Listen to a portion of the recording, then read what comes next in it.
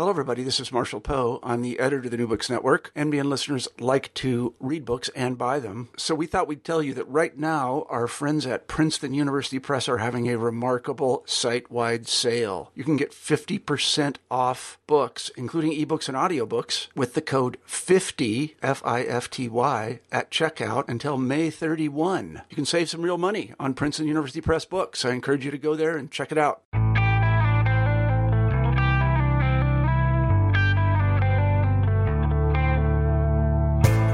Welcome to New Books and World Affairs. This is your host, Christian Peterson, and today I have the good fortune of speaking with Ed Conway about his new book, The Summit, Bretton Woods, 1944, John Maynard Keynes and the Reshaping of the Global Economy. Ed Conway, welcome to the show. Thank you. Good to speak to you. It's nice to speak with you. Before we begin, I was wondering if you could give the listeners a little bit of information about your background. Sure. Well, I'm a journalist, and I cover kind of economic journalism. So I've, over the course of the last 10, 11, 12 years or so, I kind of lose track. I have been variously a newspaper journalist. I was with the Daily Telegraph in London. And I worked at the Daily Mail for a bit, and nowadays I cover economics for Sky News, which is a kind of UK 24-hour news network. And I write a column at the Times, so the Times of London rather than the New York one. And I cover kind of the whole gamut of economic stories. And obviously, as you know, the last 5, 6 years has been absolutely fascinating when it comes to economics, because there's been this massive uprooting of a lot of the things we believe in. We had the financial crisis, we've had the euro crisis, we've had all of these problems over the course of the last few years, which have, I think, changed a lot of people's perceptions about how the world economy works, and has kind of ignited some more interest in, when there have been crises in the past, how have we dealt with them, and what are the lessons from history? And that's kind of how I got into the idea of Bretton Woods and the whole story. I was covering all of this stuff on a day-to-day basis, thinking, God, this is fascinating. The euro crisis was happening, the financial crisis. I remember being in Washington at the time of September 2008, which was just when obviously Lehman Brothers had just collapsed, and there was some UK banks which had been kind of semi-nationalised, RBS and HBOS, which was and Northern Rock was the famous bank that had a run in the UK. And there was all of this chaos happening, and it was a very kind of quiet, quite sedate thing to be covering. It was, for a while, economics, and then suddenly it became very dramatic, and you got a sense that you were in the middle of historic moments, and things were happening that would, for many years into the future, be discussed. And obviously, the financial crisis was one of them, and people were drawing lots of analogies with what happened in the 1930s, kind of rightly, because that was the last time there was such a great crisis. And on that basis, I spent a lot of time thinking about the analogies. There have been lots of books about what happened back then in the 30s. Lords of Finance is a great one by Liaquat Ahamed. That one, obviously goes into how everything kind of broke down and what happened in the 1920s, essentially, in the 30s that led to this. But there hadn't been all that much written about, well, how did they kind of put the pieces back together again? And that's kind of how I found myself coming to the story of Bretton Woods. And then the more I thought about it, the more interesting the story became. And I kind of found myself a couple of years after 2008, I was in the States. Actually, I did a master's at Harvard at the Kennedy School. And one of the courses I did there was in economic history. And so I was interested again in, like, why do we keep having these crises? Why do we never learn? And I spent a bit of time studying, and I just found myself going back to the history. And obviously, when you're a journalist, you just do day-to-day stories, and you're aware that there's this fascinating stuff going on, but it's quite ephemeral. You never really get beneath the surface as much as you want to. And then suddenly, I had a chance to spend a bit more time thinking about it when I was back at university in Boston, and realized, hang on, there's this great story that has been covered in lots of textbooks. It's been covered in lots of quite dry stories about economic history, but this deserves a wider audience, and it deserves to be told in a way that is, that actually befits the drama that was going on at the time. And that's kind of how I realized, hang on, there's actually something in this that hasn't been properly depicted so far. Actually, I mean, the confession is, Christian, that initially I thought Bretton Woods, maybe this should be a movie because it's got so many great characters. It's got such a great kind of plot line. And then I was kind of, the various people I was talking to at the time, like in the years kind of 2011, 12, when I was thinking about how do I do this, I spent a bit of time thinking about how one would turn it into a movie. I spoke to some people involved in a film, and they basically said to me, "Hey, this is economics. You do realize this is economics. There is no way you're going to make a film out of economics." Danny Boyle, actually, the guy who directed all sorts, Oscar-winning director. I met him at some random party and said, "Hey, I've got this economics story. I think it's going to be a great fun." And he just looked at me like I was this imbecile, because economics does not make Hollywood movies, unfortunately. So I did the next best thing, and I tried to make a compelling book out of it, and that's what The Summit is, I hope. Yeah, it's interesting you raised those topics. I was listening to the Charlie Rose show maybe a week ago, and they had David McCullough on. Oh, yeah. He made a great point that he said that the real life history, the drama of history that often doesn't make it into scholarly books, is often more interesting than fiction that Hollywood comes up with. Totally. Like, you really don't, because he wrote a book, he was talking about his new book about the Wright brothers.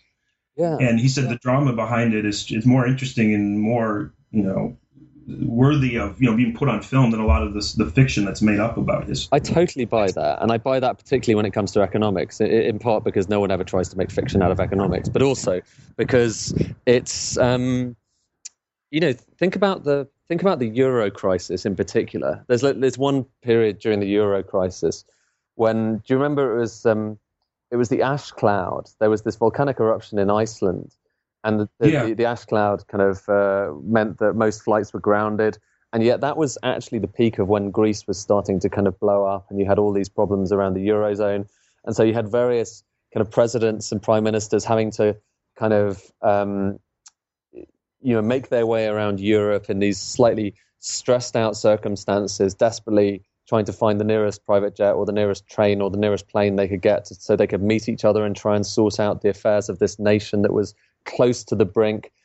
And people got like really, really stressed at the time. And there was lots of shouting, lots of screaming at each other, and lots of odd circumstances and odd characters, like, Dominic Strauss-Kahn, the now humiliated former IMF chief, and Nicolas Sarkozy, who spent a lot of his time, screaming behind the scenes, Angela Merkel. There's a fascinating cast list, and that's just, recent history.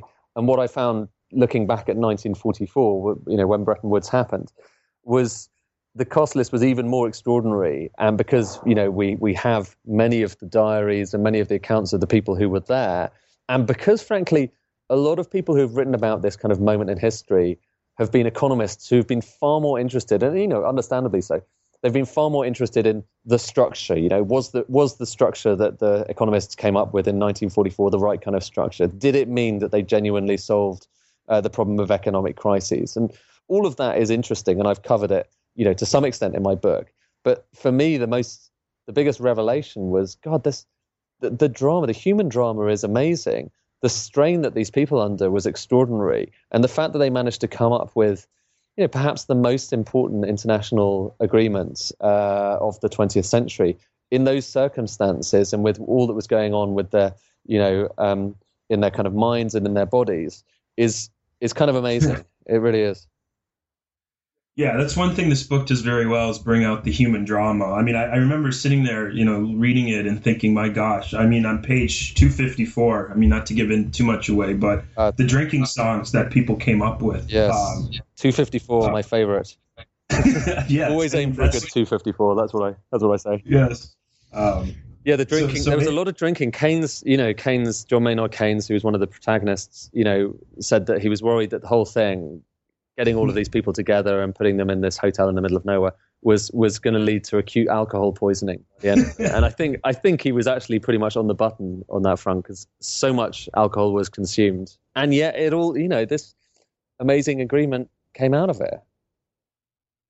True, amazingly so, even in between volleyball matches. Yeah. So, if you could, for our audience, break down what are the major points you make beyond the human drama, which you do very well. What points do you make about the Bretton Woods? Yeah, well, so basically, if you kind of think back to the 1930s and just bear in mind that what happened then was really similar to what happened in the last few years. You had this massive kind of boom that ended in a sudden bust, and you had a stock market bust, which in turn led to a major depression in the US, in Europe as well. And partly, the other similarity is that what caused this was not necessarily the greed of bankers. I mean, there was the same kind of complaints you had then as you do now, which is the bankers are all to blame. And definitely there were some greedy bankers. There were some people in finance that didn't do the right thing.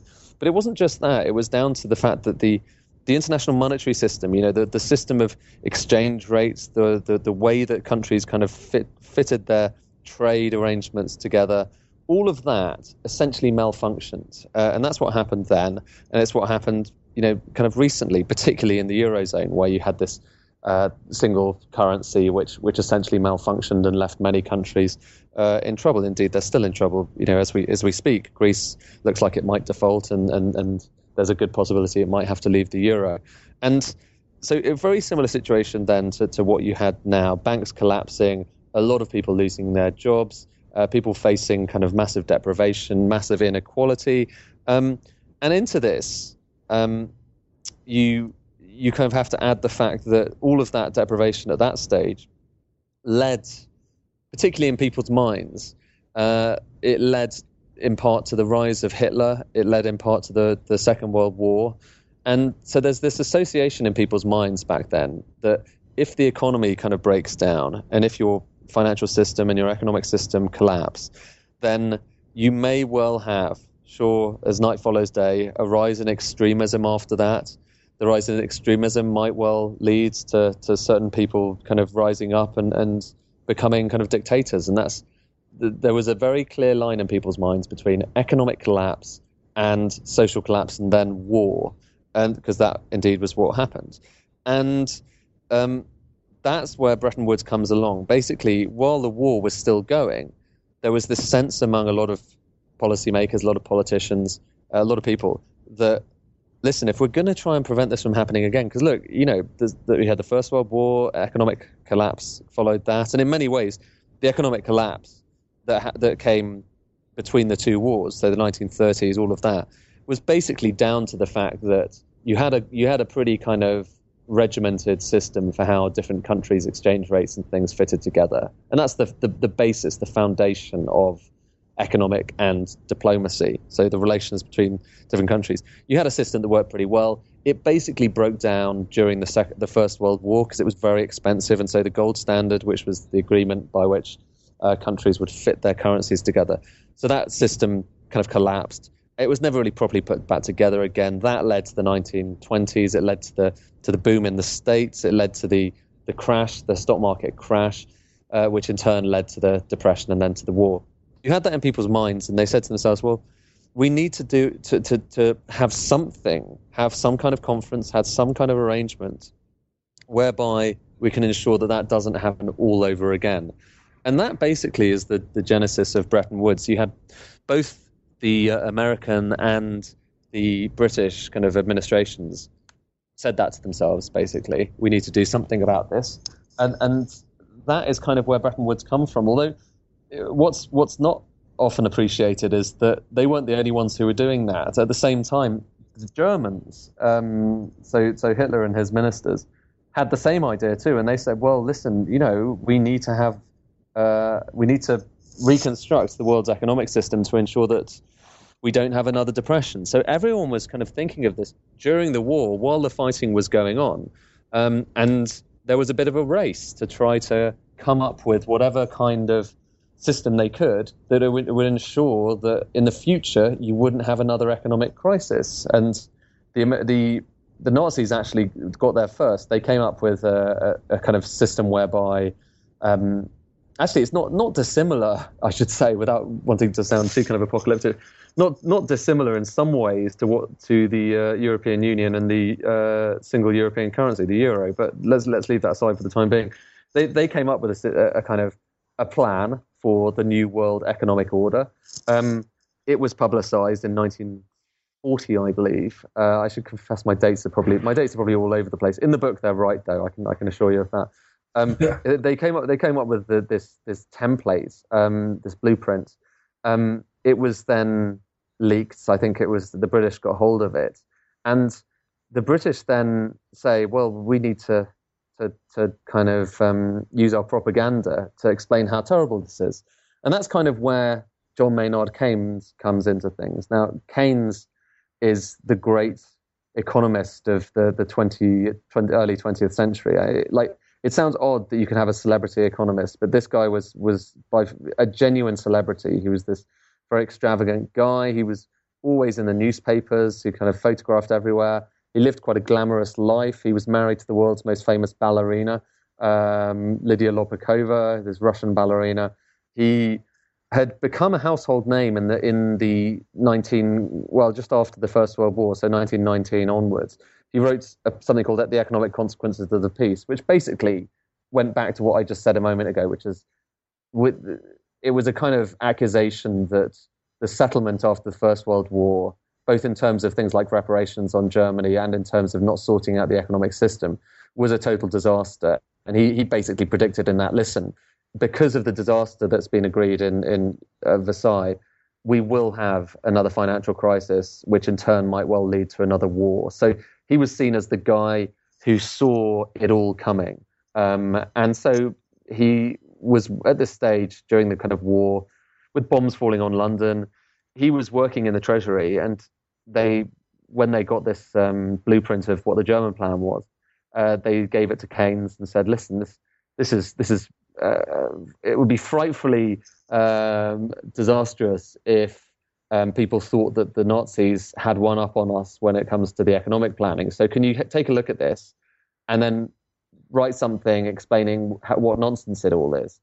And of course, Keynes was one of those guys who you could never tell him what to do, which infuriated everyone who worked with him. And so he took one look at this blueprint and said, well, actually, the only thing I would change about this is I would exchange the words Axis powers for the Allies. In other words, we would basically do the same plan ourselves, and kind of adopt it and just like change the identities of some of the players, because he thought it was actually a pretty good idea. And they thought, well, we can't have that. So that's kind of when the British started thinking, okay, well, we need to come up with our own alternative. And what these guys were looking at was the way that currencies fit together. And that sounds kind of esoteric, but basically it is everything. When your currency has a certain value against another currency, that gives you an opportunity to try to devalue that currency if you want to have a more favorable terms of trade. And when that happens, you're talking about economic war and massive kind of competitive devaluations. And that's basically what led to the Depression, or certainly was a key part of the Depression.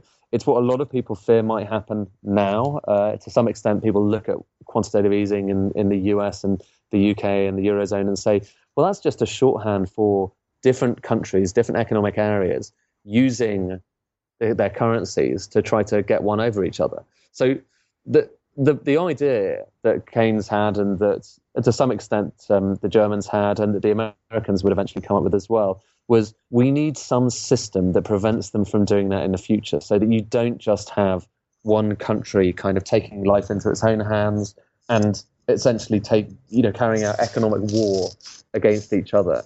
And that's kind of where it all started from. And over the course of the following years, the British started to work on a plan, and the Americans independently started to work on their own plan as well. And the man who was doing that in the States was Harry Dexter White, who was a very different character to John Maynard Keynes. Where Keynes was this kind of extravagant, flamboyant guy. He was, very liberal. He was a conscientious objector in the First World War. He came from a very privileged family. He'd always been the kind of smartest guy in the room, and had never really had to work in his life. Whereas Harry Dexter White was this guy who came pretty much from the wrong side of the tracks in Boston. He really was not well off at all. He fought in the First World War. In fact, that was kind of, really the moment that it became obvious to him that he needed to change his life and to become an economist of all things. And then the two of them started to kind of work together on what these plans were going to be, because they were the two guys in the UK and the US representing their treasuries. And kind of, as you probably might expect, given how different they were, self-made American guy, wrong side of the tracks, Jewish, from a pretty kind of poor family, hadn't ever been particularly prominent, and was a late developer intellectually, but very brilliant by the time that he was doing this. And then on the other side, you've got Keynes, who's this guy who's basically totally privileged, incredibly patronizing, incredibly brilliant as well, and didn't really brook anyone telling him what to do. So the two of them basically they fought with each other, and had lots of fights, and had lots of differences about how they would structure this new kind of system of putting the world together, kind of economic system back together. And they spent the next 2 years really having that fight behind the scenes, which eventually became Bretton Woods in 1944. So that's kind of the backdrop of the story. But the thing to remember really is that for everyone at this stage, it wasn't just about getting an economic agreement together. I think for everyone, whether it's economists, whether it's politicians, everyone recognized what led to the Second World War was the economics. It was the economics that did it. And that was, foremost in everyone's minds. So although there was fighting, obviously everyone's mind was on the fighting that was happening in the Western Front, the Pacific, and so on. There was also a kind of cognizance that there needed to be this parallel battle to try to come up with a system that, if and when they won, and this is both sides, if and when they won, they needed a system that ensured that they didn't have World War III. And so much of the stuff that both Keynes and White were writing and saying was along the lines of, listen, we've got to sort out this system because it is not, it's going to let us down if we don't sort it out. Yeah, that makes sense what you're saying, and it's an important point. To kind of get where you go with the argument, I think it makes some sense to, just for our listeners, to go over the gold standard. I'm not sure that many people, especially the average American, understands how it works, or how it worked when it was functioning. And I only ask this question because I'm not sure where this came from, but I've got quite a contingent of students where I teach at Ferris State here in Michigan in the United States who are convinced that all the economic problems we have as a country would be solved with the gold standard being put back into practice. And I just think you could say a little bit more about why the gold standard, collapsed, after World War I. The thing, or during it. What's so compelling about the gold standard is that it's a very simple system by economic terms. People have, at the moment, right now, everyone has floating currencies, and there is no rule, particularly in the US and the UK and most developed nations, about the level of your currency. It's a free market as to how it moves around. But back in the 19th century, the way things had just evolved, the way people's mindsets was that you would have fixed currencies between different countries. And the gold standard, the idea behind it was that everyone's currency was valued in gold terms. So, you had the dollar valued at, eventually $35 an ounce. You had the pound, which was kind of more valuable than that initially. And the idea was that was a rigid kind of straitjacket between different countries.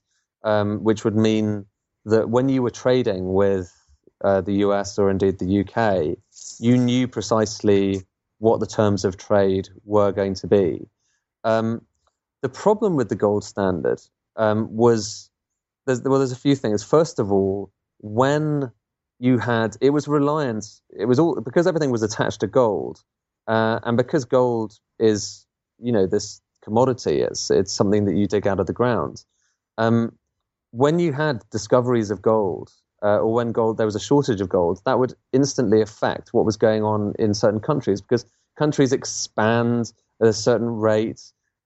People expect kind of higher salaries usually each year, and if you suddenly had a kind of a shortage of gold, it meant there was just less money to go around in these countries. If you had a sudden discovery of a new gold mine, it meant that you had the potential of kind of massive inflation in these countries. So there was this kind of arbitrary nature to it, which is the fact that it was attached to gold. But then there's this other issue, which is that people were yoked together. So think about the Eurozone. Think about the different countries that you have in there. You've got Germany, which is very efficient. You've got France, which is kind of not quite as efficient as Germany in terms of just producing stuff and building it and getting it exported. And then far on the other side, you've got Greece. And the euro is kind of a gold standard without gold there in the center, but nonetheless, it's a kind of fixed currency system with lots of different independent countries in the middle.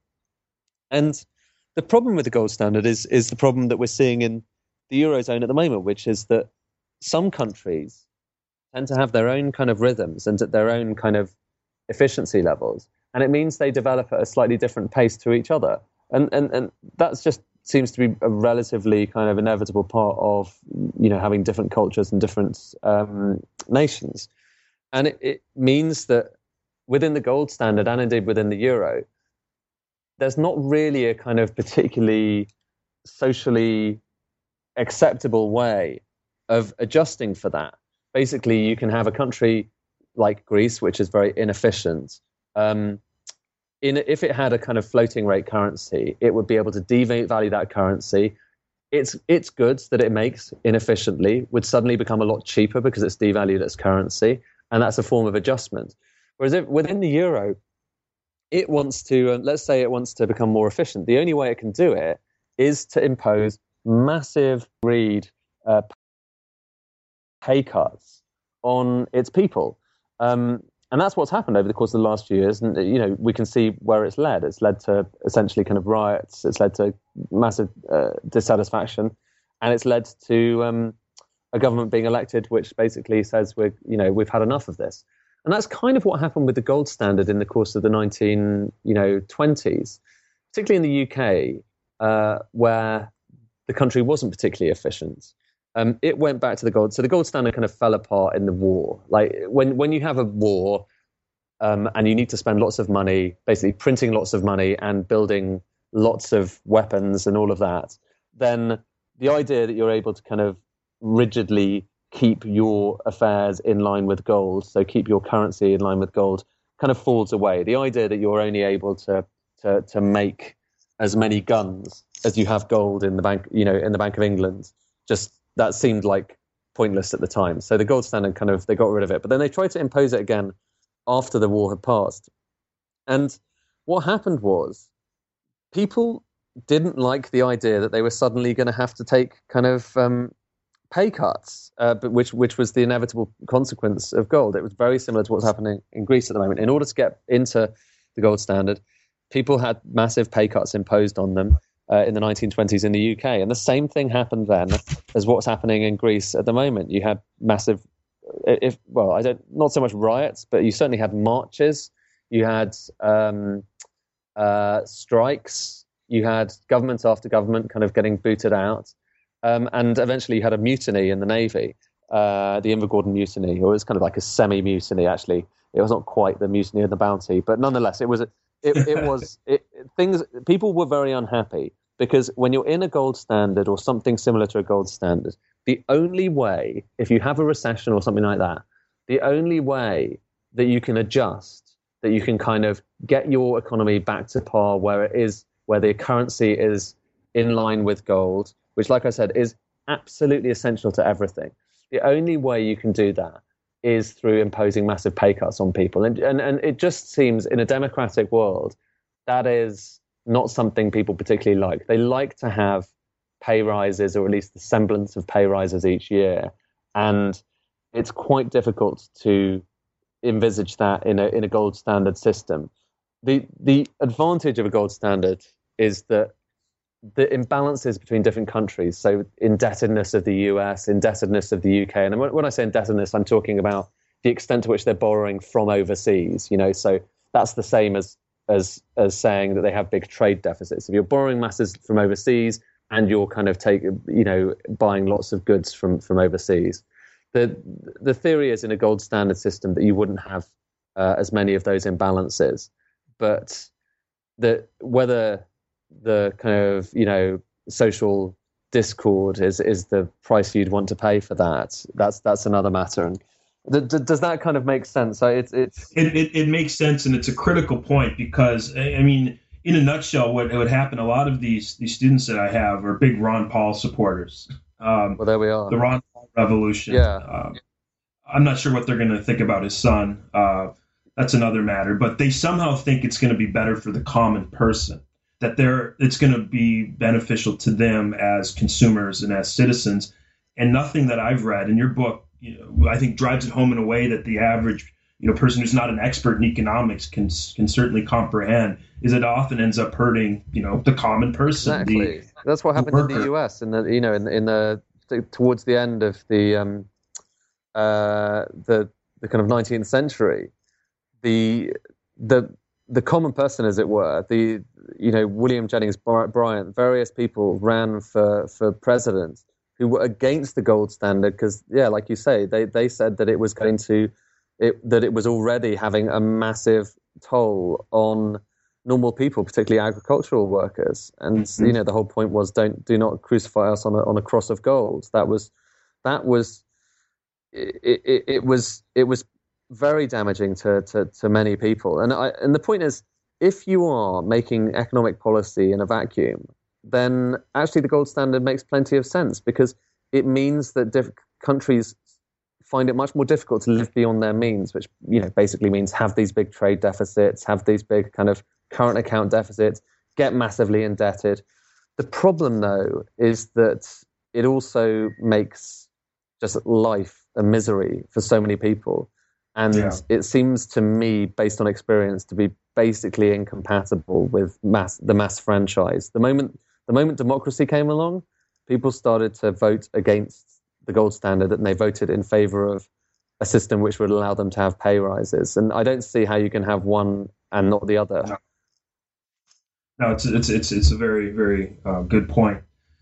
I think it's time to transition to the actual summit.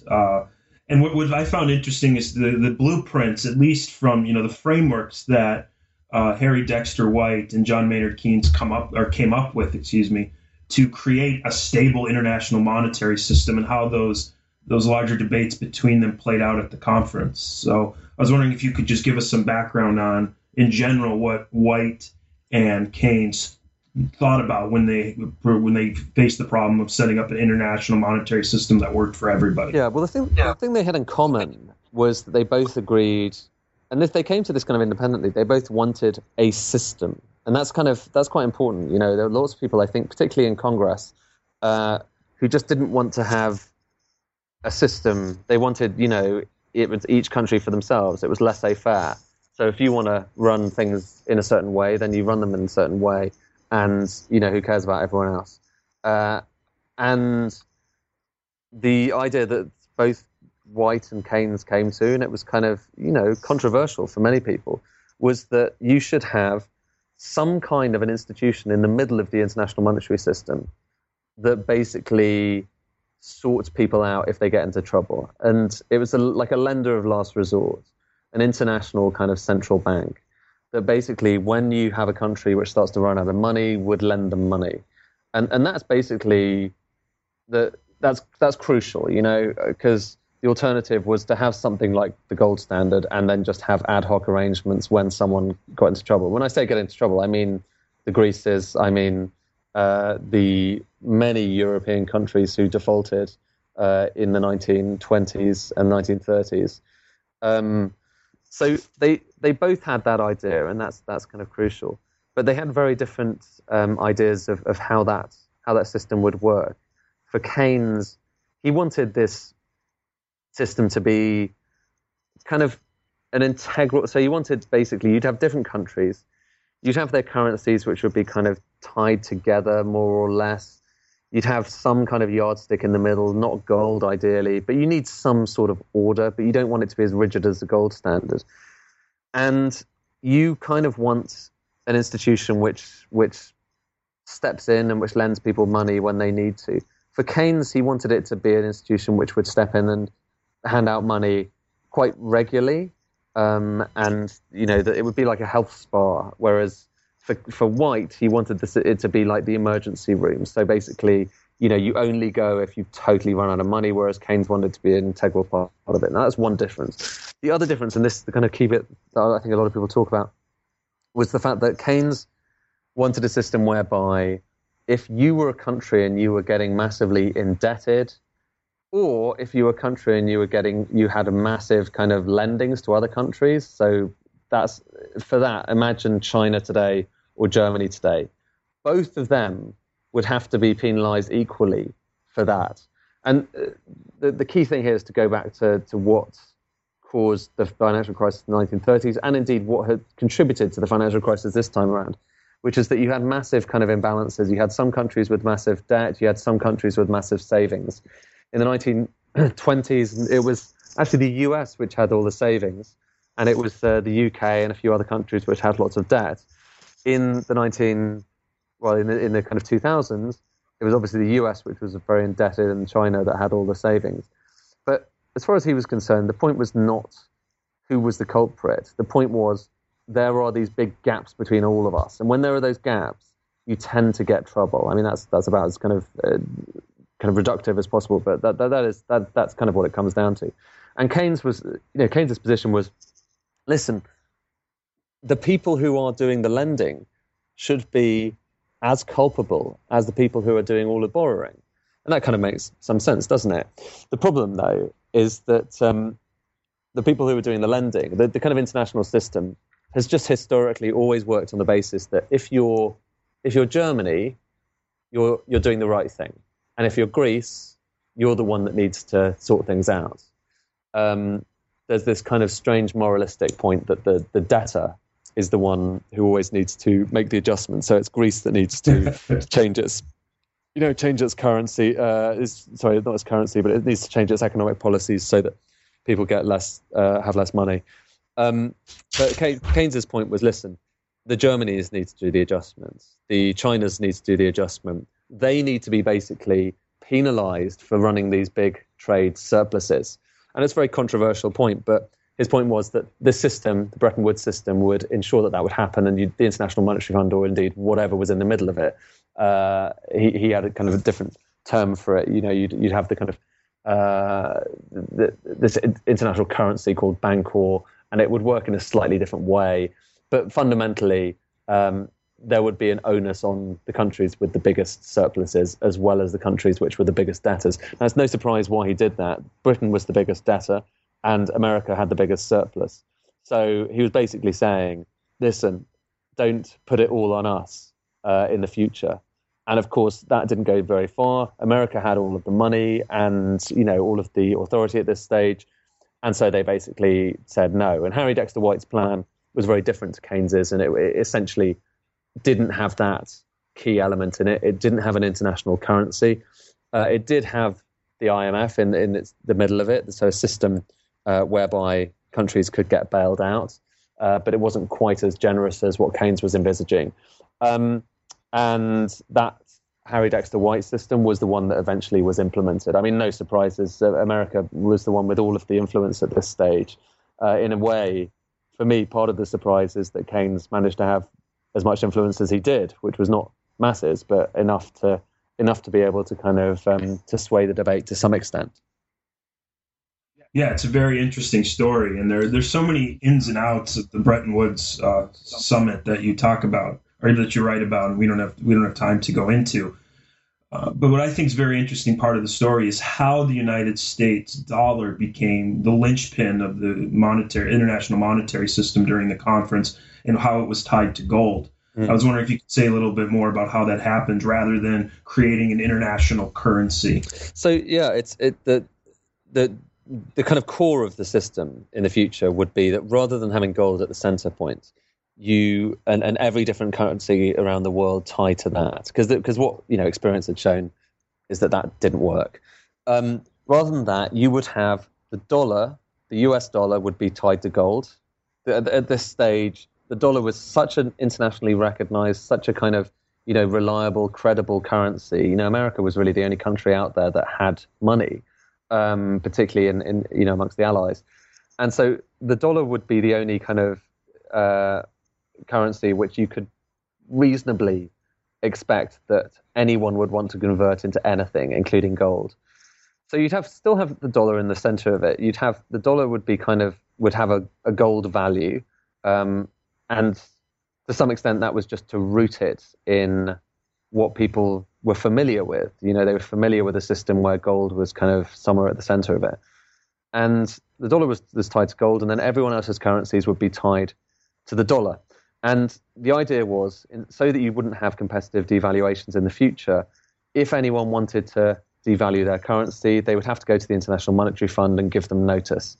And there are kind of all these preconceptions that, because for many people, they look back at this and they say, well, this was the moment that America became the world's economic superpower, because its role, the dollar's role, was formalized in the international system. It became the international currency. And, to some extent that's true, although, frankly, it was already the case. The dollar was already the central currency in the world's economic system because, like I said, everything else was pretty non-credible, and the dollar was a credible currency. So there are various kind of conspiracy theories that say this was Harry Dexter White's grand plan. Harry White went to this conference and wanted to establish the key thing he wanted was to get the dollar at the center, at the core of the world's economic system. I mean, for me, that's kind of nonsense. It was already at the center of the world's economic system, but the Bretton Woods conference kind of just formalized what everyone already kind of appreciated was the status. And actually, it was a British guy. Rather than it being an American plot to put the dollar at the center of the system, it was a British guy who actually suggested, listen, rather than just having, because at this stage they needed something in the middle of the world's economic system, which would be a kind of anchor, which would make people think that all of these currencies were actually attached to something. And obviously part of it was gold, but then what else? You need something else that is then attached to gold.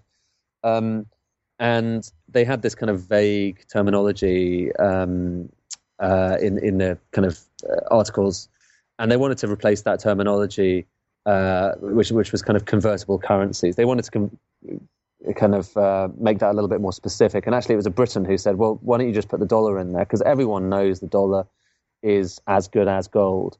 And so in the dollar went, and later on in the years that followed, that became more and more important because the dollar became the center point of the world's economic system. When international trade happened, the dollar was a key part of it. When you have a big kind of commodity or whatever, you denominate it in dollars rather than any other currency, so oil, gold, etc. But for a lot of people, they kind of saw this moment that the US dollar formally became a part of the Bretton Woods agreements as a crucial kind of moment. Really, it was more like a formalization of what was going on in the world at that stage. Although latterly, when the system came to an end, which, and when I talk about the system, I mean the Bretton Woods system, whereby you had gold in the middle, you had all of these kind of currencies which were fixed to gold. When that came to an end, it came to an end essentially because the dollar lost its potency, lost its ability to be convertible to gold.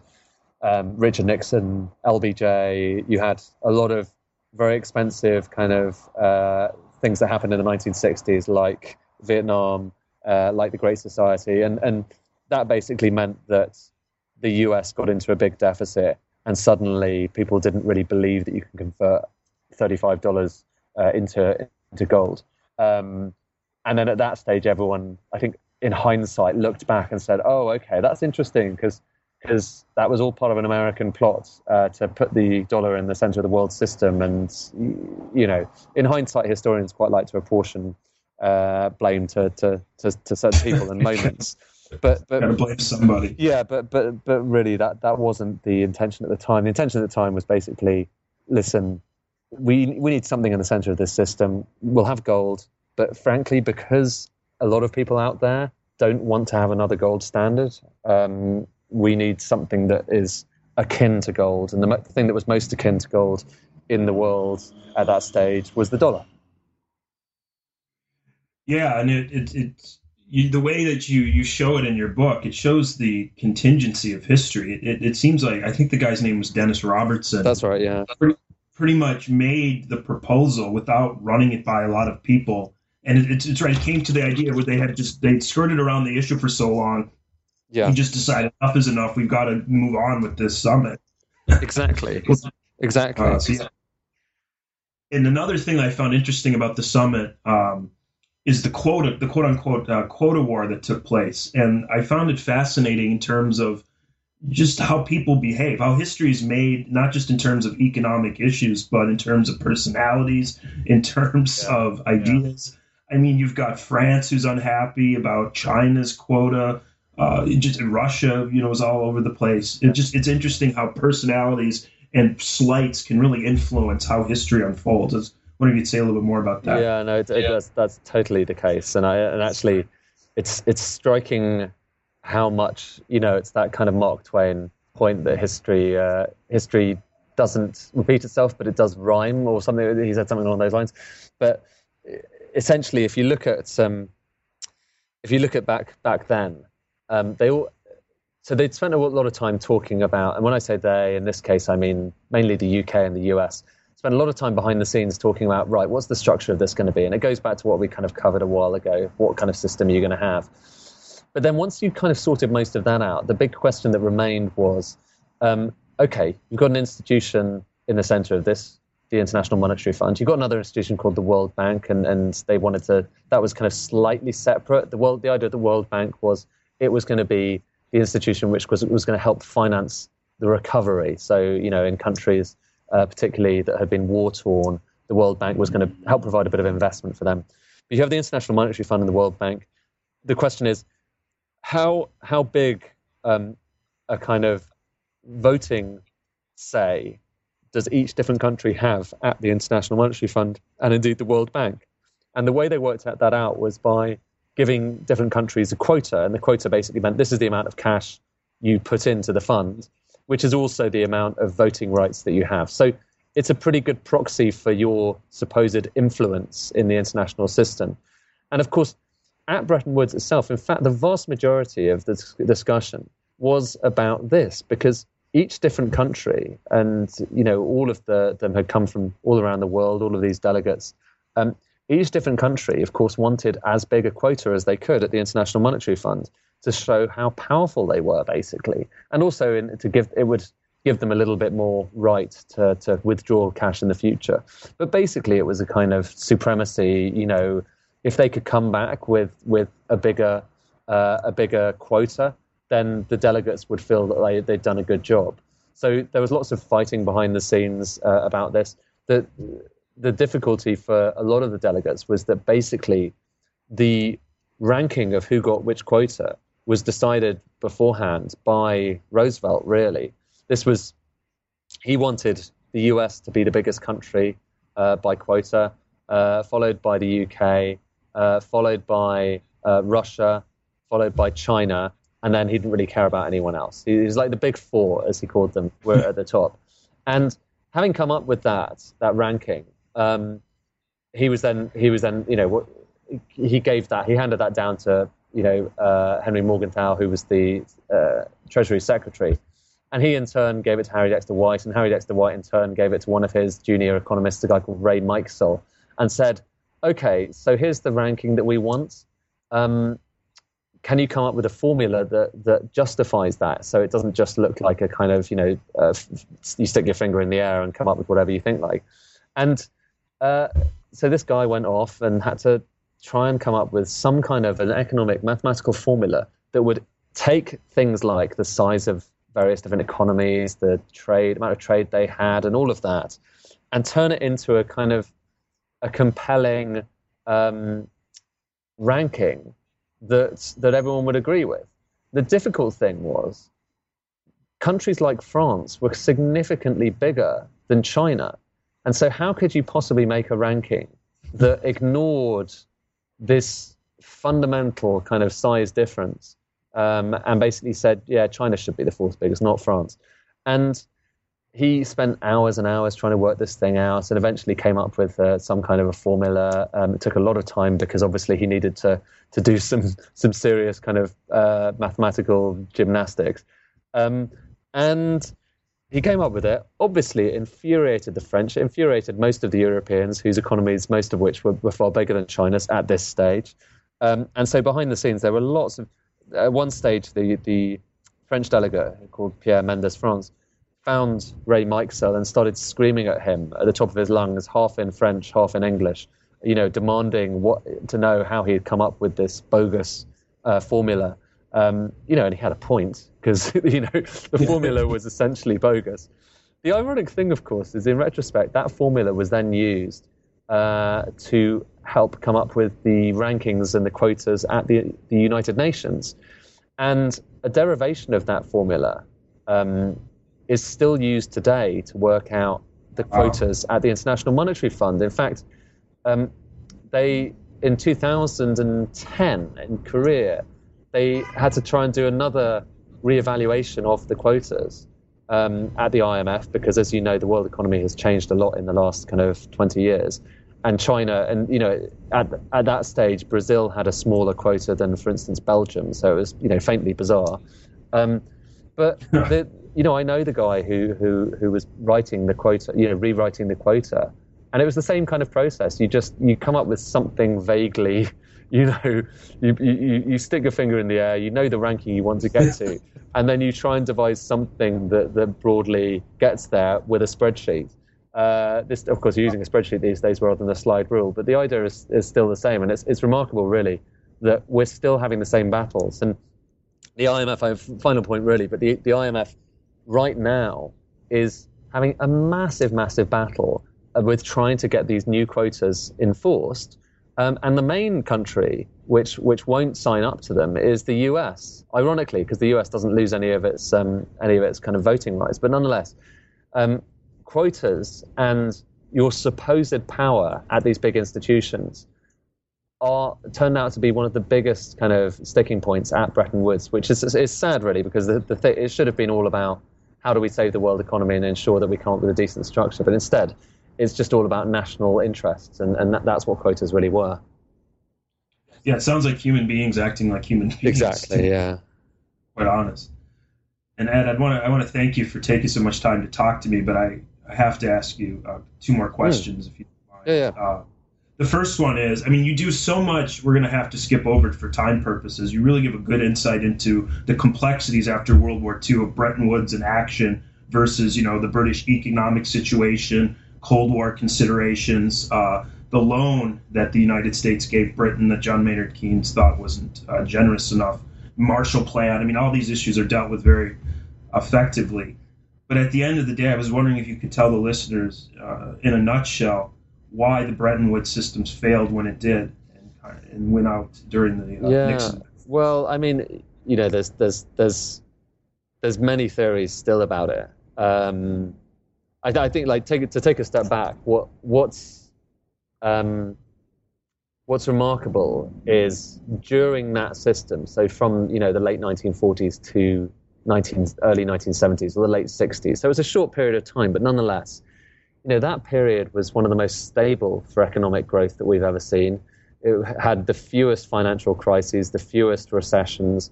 It had, inflation was reasonably low. almost every metric that you look at when you judge how the world economy is doing, that was a golden era for the global economy. And, there are many factors, I'm sure, that contributed to that. Demographic factors, just simple recovery after the Second World War. There are many reasons, innovation. But nonetheless, you cannot find another time when everything else seemed to be quite so rosy. And it's my contention that the Bretton Woods system was at least partly responsible for that. But the problem was it was a set of rules, and it was a set of rules that basically constrained both what politicians could do and what financiers could do. And for politicians, it meant that when they were setting economic policy, particularly in the UK, you could only allow your economy to grow or to shrink based on your international kind of economic standing. So if you had a currency that was looking like, basically, if it looked like you were getting into a situation where you as a country were having to borrow too much, so getting a big current account deficit, you had to try and act. You had to try and put interest rates up. And that was tricky. And I don't, that they didn't much, they found that difficult. And the UK in particular was massively indebted after the Second World War, never really got over it. And so it had a very bumpy ride. The financiers had lots of rules over the extent to which they could move money around the world, because Bretton Woods came alongside lots of rules about capital flows. And they also, they didn't like that one bit. They didn't like it when they came in, and they spent the next kind of 20 years trying to lobby against them, with increasing success. And most importantly of all, everything was reliant on the US and the way it ran its economy, and reliant on it for the first 20 years, essentially kind of printing quite a lot of dollars, because the dollar was, as I mentioned, the world international currency as a result of kind of happenstance, and the Bretton Woods system formalized it. So everyone was reliant on the dollar, on America printing lots of dollars and flowing them around the world. Because if you wanted to buy a barrel of oil, you needed dollars to do it. But at the same time, the entire system was reliant for its success on America kind of behaving itself fiscally and ensuring that $35 was always going to be enough to buy an ounce of gold in people's minds. And the problem was that in the late 1960s, as I said, that assumption started to be challenged, and eventually that kind of broke down. And so the linchpin of the system, which was the dollar, came under question. And then eventually Nixon decided that rather than kind of continuing to kind of constrain the economic prospects of the US, he would do what was called close the gold window. So basically not allow people to convert dollars into gold at a fixed price. And that was the moment that Bretton Woods came to an end. And I think also, I think pragmatically, there was also a change in the mindset. People believed in fixed currencies up till, the mid-20th century. But by the 1970s, they didn't really believe that in the ability of central banks to maintain a fixed currency anymore, particularly when they had such such differences bubbling underneath the surface. And so that also played a part as well. And I think everyone was relatively relieved by the late 1960s that they could try something else. And I think there's finally, just based on pragmatic experience, well, two things. Number one, the system always works quite well when you have an unchallenged international hegemonic state kind of there in the middle. And I think perhaps to some extent the US lost some of its sheen economically in that period, and so that undermines people's credibility in the system. And you had Germany rising at that stage and Japan starting to rise, and secondly, it just I can't even remember what I was going to say. Secondly, I kind of slightly lost there. But I mean, I think that the credibility of the fixed rate system really just broke down at that stage, and it was never going to you were never, the genie was out of the bottle, I think, really. And I think you were never going to be able to put it back in. Yeah, that makes sense. And it sounds, your account reinforces a point that I already, just from my reading of Nixon, he cared much more about politics and how he was going to appeal to American voters than fixing the system on some kind of stable way. Yeah. And I think your quote you use is like, he didn't give a damn about the lira. Yes. or something like that. And that sounds perfectly believable to me. Yeah, exactly. I suppose that's it. I mean, like, I think people thought, and I think this is a different era, you know, people, whether that's policymakers policymakers first and foremost, would think in economic terms. Sorry, not in economic, but in international economic terms. So when they were thinking about policy, when they were thinking about interest rates, when thinking about all of that, they would think, how does this make our country fit into the international system? And that's very different to, you know, to now, when people set interest rates, when they do all of this stuff, they think about their people, and they think locally. And I don't think you can have a system which has quite such an international basis while people are making policy that's very domestic. And that, I think, you know, was a gradual shift over the course of the second half of the 20th century. Yeah, it's interesting. And, you know, just to conclude our interview here, I mean, you don't have to go into extensive detail, but, you know, what has been lost? Are we much worse off today in 2015 when we have floating, you know, currency exchange rates? Is that a system that's sustainable? Is it? I think it's funny. When I came to write the book, I thought, great, after I finished writing this book, finally I'll have an answer to that question. And unfortunately, you know, as often is the case, I've kind of come out of it feeling far more undecided about it. I think that, remember when the financial crisis happened, there were lots of people saying we need a new Bretton Woods. And what that meant was, listen, we've got this system, this international system. Clearly, it's not really working right now. And it does look like we've done this sticking plaster solution. We haven't necessarily kind of solved all of the imbalances, all of the problems, all the frailties of the global system that led to this crisis. So what we might need now is a kind of 30,000 foot view, like to take a 30,000 foot view to totally overhaul what we've got. Now that never happened.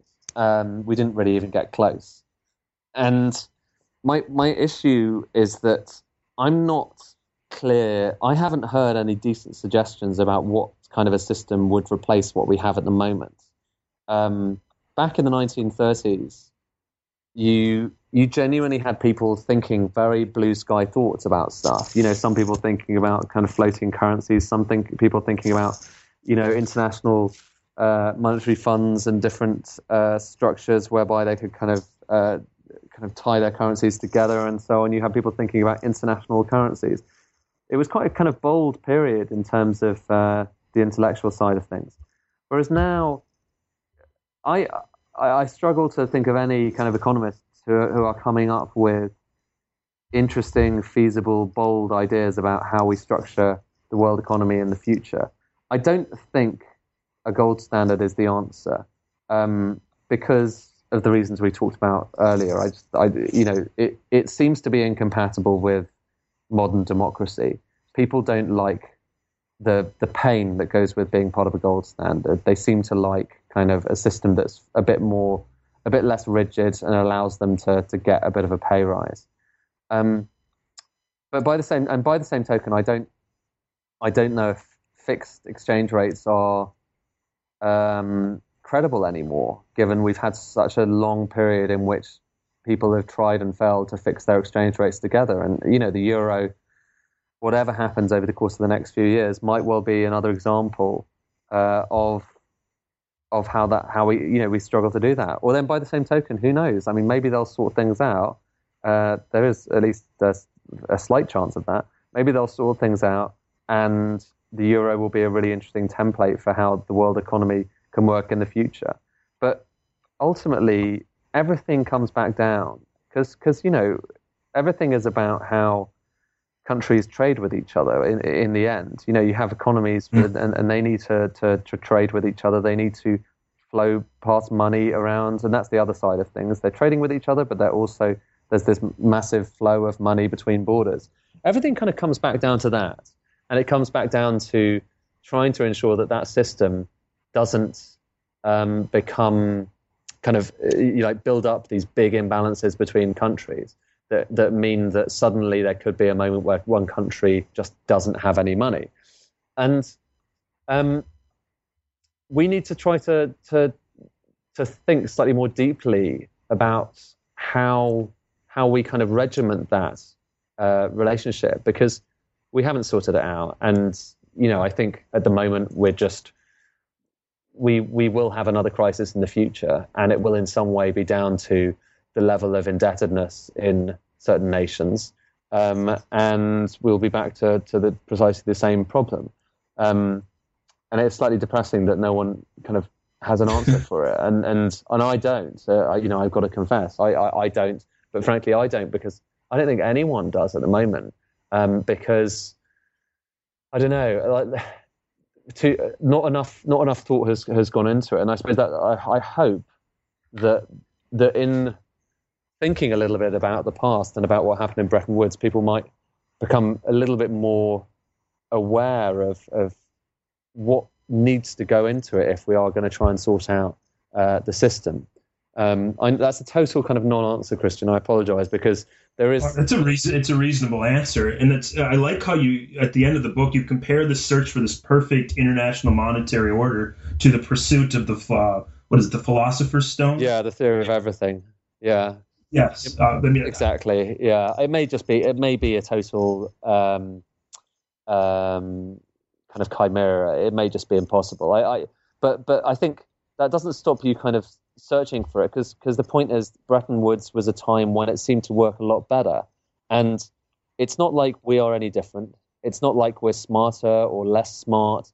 It's not like the economy is fundamentally any different. It really isn't. Things are very similar in many ways to how they were back in the 1930s and the 1940s. The last experience of the last 10 years ought to have shown us that what it takes, though, is it takes some bold people, perhaps fueled by alcohol, perhaps fueled by, kind of like this desperate desire to prove themselves, perhaps, driven by the fact that they know that one of them knows that he's going to die at some point. That's, that was one of the backstories going on. One of them, was having all sorts of kind of mysterious meetings with the Russians, Harry Dexter White. There's perhaps, all of this stuff about how the individual actors behave is important, because in the end, the reason Bretton Woods happened was because of those individuals involved, and because they had a kind of a vision.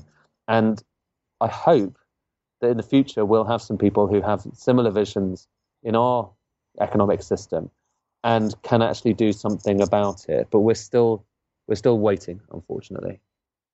Yeah, you put that very well. And yeah, I know in the book you go out of your way to show that the press had a lot of access to the Mount Washington Hotel. Yeah. But I'm still trying to wrap it through my mind what would happen if you had pictures or Instagram pictures or whatever of Russians dancing or playing volleyball, or Harry Dexter White singing on a video, his songs about bury me with alcohol. Yeah. I wonder how that would I know, but you know what? Like I expected when I came to it that given the way it'd been written up in the past, which is to say, pretty boringly, I'm afraid. I thought, well, clearly there's not going to be any interesting photos or any interesting testimony about how drunk everyone was getting and stuff. But, on the contrary, there's these photos of people, there are some photos of, I think, the Russians and the Americans after one of those volleyball games. There's a photo I found of Harry Dexter White playing volleyball.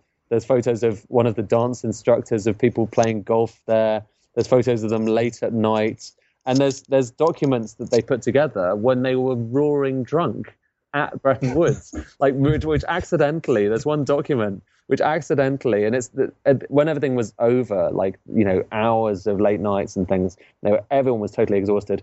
They went down to the bar at the bottom of the hotel and kind of in their drunkenness drew up this document for a mock kind of international ballyhoo fun, which was Yes.